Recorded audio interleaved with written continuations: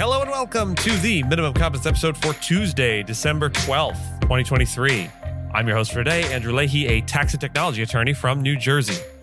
In today's episode, we have Wall Street bracing for a fight against 401k advice rule, Epic Games wins over Google, new FCC rule on lead generation, and Column Tuesday on the feasibility or lack thereof of a wealth tax in light of the Moore case. Let's remember, at the end of the Holy Roman Empire, it was neither holy nor Roman nor an empire, and read today's legal news. On this day in legal history, December 12th, we celebrate the birth of John Jay, a pivotal figure in the early judicial and political history of the United States. Born in 1745 in New York City, Jay would grow to be a foundational character in the formation of the United States. He was a statesman, patriot, diplomat, and most notably, the first Chief Justice of the United States Supreme Court, appointed by President George Washington in 1789. Jay's legal career was marked by significant contributions, including his co-authorship of the Federalist Papers, a series of essays advocating for the ratification of the U.S. Constitution. His essays underscored the necessity of a strong, unified federal government, a principle that would shape American governance for centuries to come. As Chief Justice, Jay set the groundwork for the Supreme Court's authority, although he served in this role for only 6 years. During his tenure, the Supreme Court heard few cases, and none of Jay's decisions were particularly landmark. However, his leadership established the early functioning and dignity of the court. Jay was also a leading diplomat, negotiating the Jay Treaty with Britain in 1794, which averted war and facilitated 10 years of peaceful trade between the U.S. and Britain. This treaty, though controversial, was pivotal in stabilizing the young nation's international standing and economy. Beyond his public service and federal roles, John Jay was a staunch abolitionist. As governor of New York, he signed a law in 1799 that would eventually lead to the emancipation of all enslaved people in the state. Jay's legacy as a legal and political luminary is often overshadowed by his contemporaries like Washington and Hamilton. However, his contributions were fundamental to the establishment of the U.S. legal system and the function of the Supreme Court. His efforts in shaping the early foreign policy of the United States and his commitment to abolitionism are testaments to his broad impact on the nation. On December 12th, we remember John Jay not just as the first Chief Justice, but as a multifaceted leader whose vision and dedication played a crucial role in laying the foundations of American law and government. The U.S. Labor Department's proposal to impose stricter fiduciary advice standards on financial professionals is set for its first public hearing. This move by the Biden administration could impact broker-dealers and insurance agents who earn commissions from selling investment products to 401k participants. The proposal aims to prevent advisors with conflicts of interest from directing retirement assets into risky investments for personal gain. Critics, however, argue that this fee-only fiduciary advice model could exclude low and moderate income savers. The proposed rule seeks to update a nearly 50-year fiduciary investment advice regulation. It focuses on whether advice is part of a trusted relationship and in the best interest of the investor. Witnesses from various organizations, including AARP, major banks, and Wall Street lobbying firms, will testify at these hearings. Adopting a fiduciary status would bring tougher reporting and disclosure requirements and potential legal risks for companies. The proposal is seen as a potential reshaper of financial markets and echoes similar Obama-era regulation that was vacated in 2018.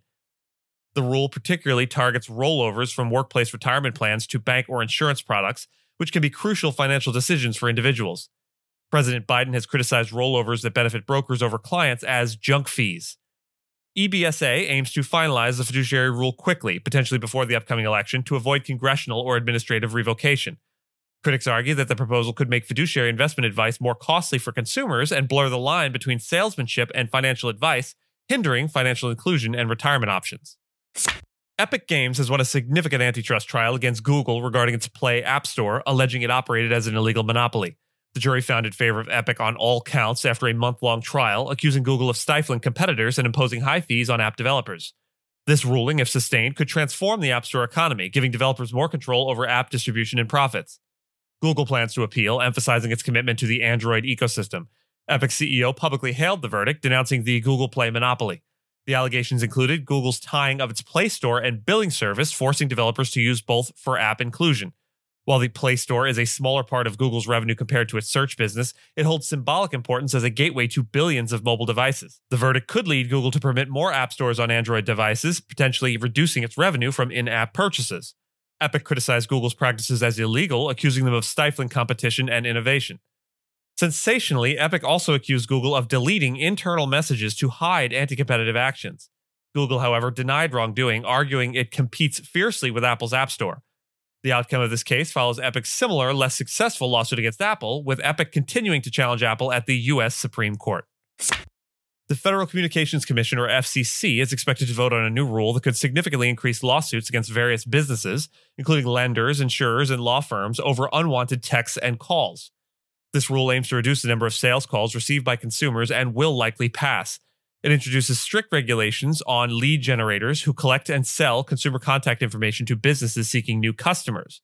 The rule opens up a broader pathway for claims under the Telephone Consumer Protection Act, or TCPA, which allows individuals to sue over unwanted communications, including robocalls.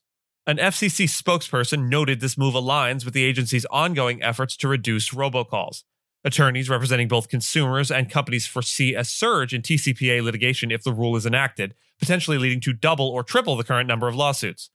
Lead generation, traditionally used in various industries, has expanded to include personal injury attorneys and mass litigation lawyers.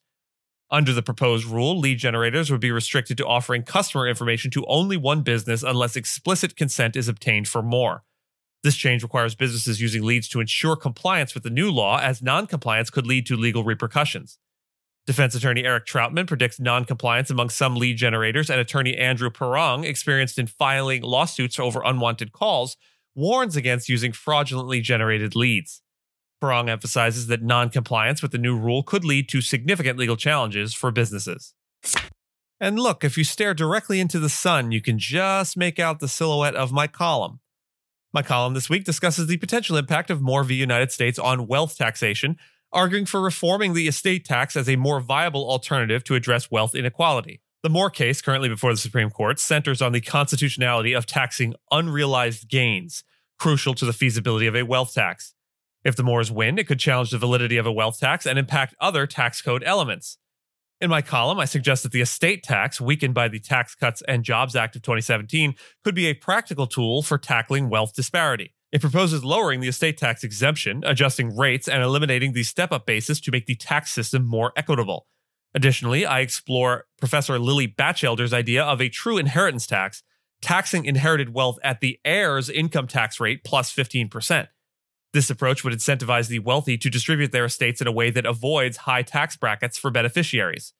My column, in sum, concludes that while a wealth tax is appealing, the estate tax offers a more legally sound and pragmatic solution for addressing wealth concentration. And with that, I thank you so much for listening to Minimum Competence, your daily news podcast for lawyers. If you're looking for more than Minimum Competence, links to further reading on all the topics touched on today are in the show notes. If you have any questions or story suggestions, you can find us on Mastodon on the esq.social instance. I'm at Andrew, and my co-host Gina is at Gina. The views, thoughts, and opinions expressed in this podcast are those of the host and do not represent those of any organization we may be affiliated with. Nothing here should be construed as legal advice because it is not legal advice. And reviews go a long way towards helping new listeners to find our show. If you have a moment, leave a rating or review on your podcast player. We'd appreciate it. And if you know someone that might be interested in a story we cover, consider sending them the episode. Minimum Competence is available at minimumcomp.com and wherever you get your finely crafted podcasts. If you haven't checked out the website in a while, give it a look. There are complete transcripts and resources for each episode and its corresponding segments, as well as an opportunity to receive new episodes in email, newsletter, form. We'll see you back here tomorrow, and until then, remember, the only thing standing between you and your goal, for at least some of you out there, is a guy wearing gloves and calling himself a goalie.